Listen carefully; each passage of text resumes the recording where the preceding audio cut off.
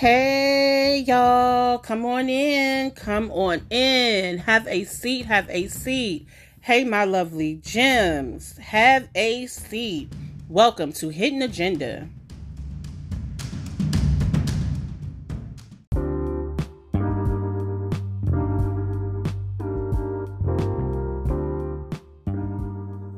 Rest in peace to Tina Turner.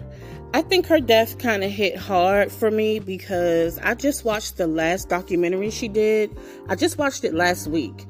And it's really ironic. I literally sat and watched it last week. Of course, I didn't know that she had been battling any illness or anything like that. Of course, obviously, no one, predicted her death last week. But it's just really ironic that I just was sitting in my living room watching, I believe it was her very last interview because it was very recent. I believe I know she's 83, but it was very recent. It was probably within the last few years.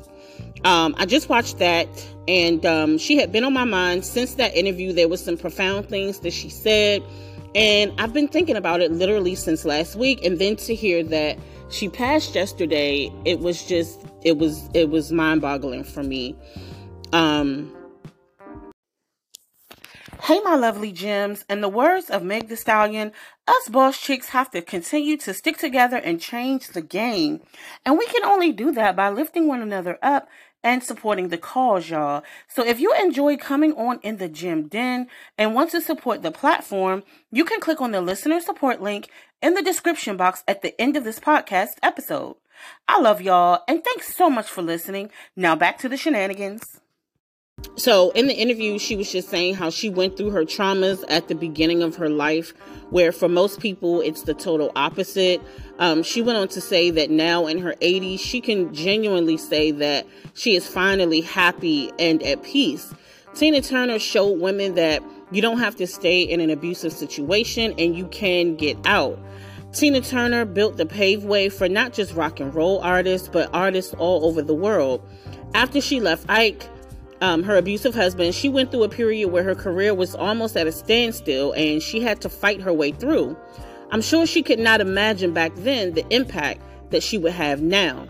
But she withstood the test and ended up #1 on the charts with What's Love Got to Do With It in the early 80s. And it was up from there. We salute Miss Tina Turner. You will always be an icon. And of course, her music streams have skyrocketed as we all listen to that strong, raspy voice speak love, romance, and life experiences. The acclaimed queen of rock and roll died from cancer. She was first diagnosed with intestinal cancer in 2016, and a year later, her husband, whom she married in 2013, German music exec Erwin Bach, gave her one of his kidneys. Hey, my lovely gems, in the words of Meg Thee Stallion, us boss chicks have to continue to stick together and change the game.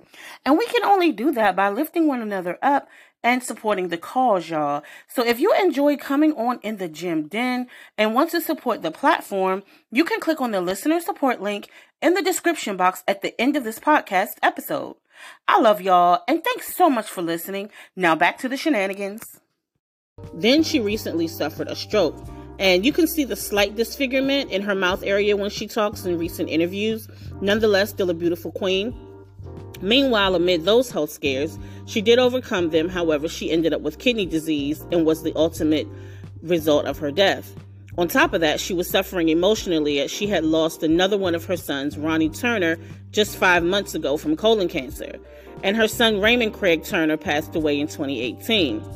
Tina Turner, we thank you for being a beacon of light, hope, and reassurance that even when we don't want to be, we are strong. Your voice, your musical genius, your grace, your class are all an example that we strive to live by. Rest peacefully, Queen. Thank you for listening, Gems. Talk with you soon. Bye.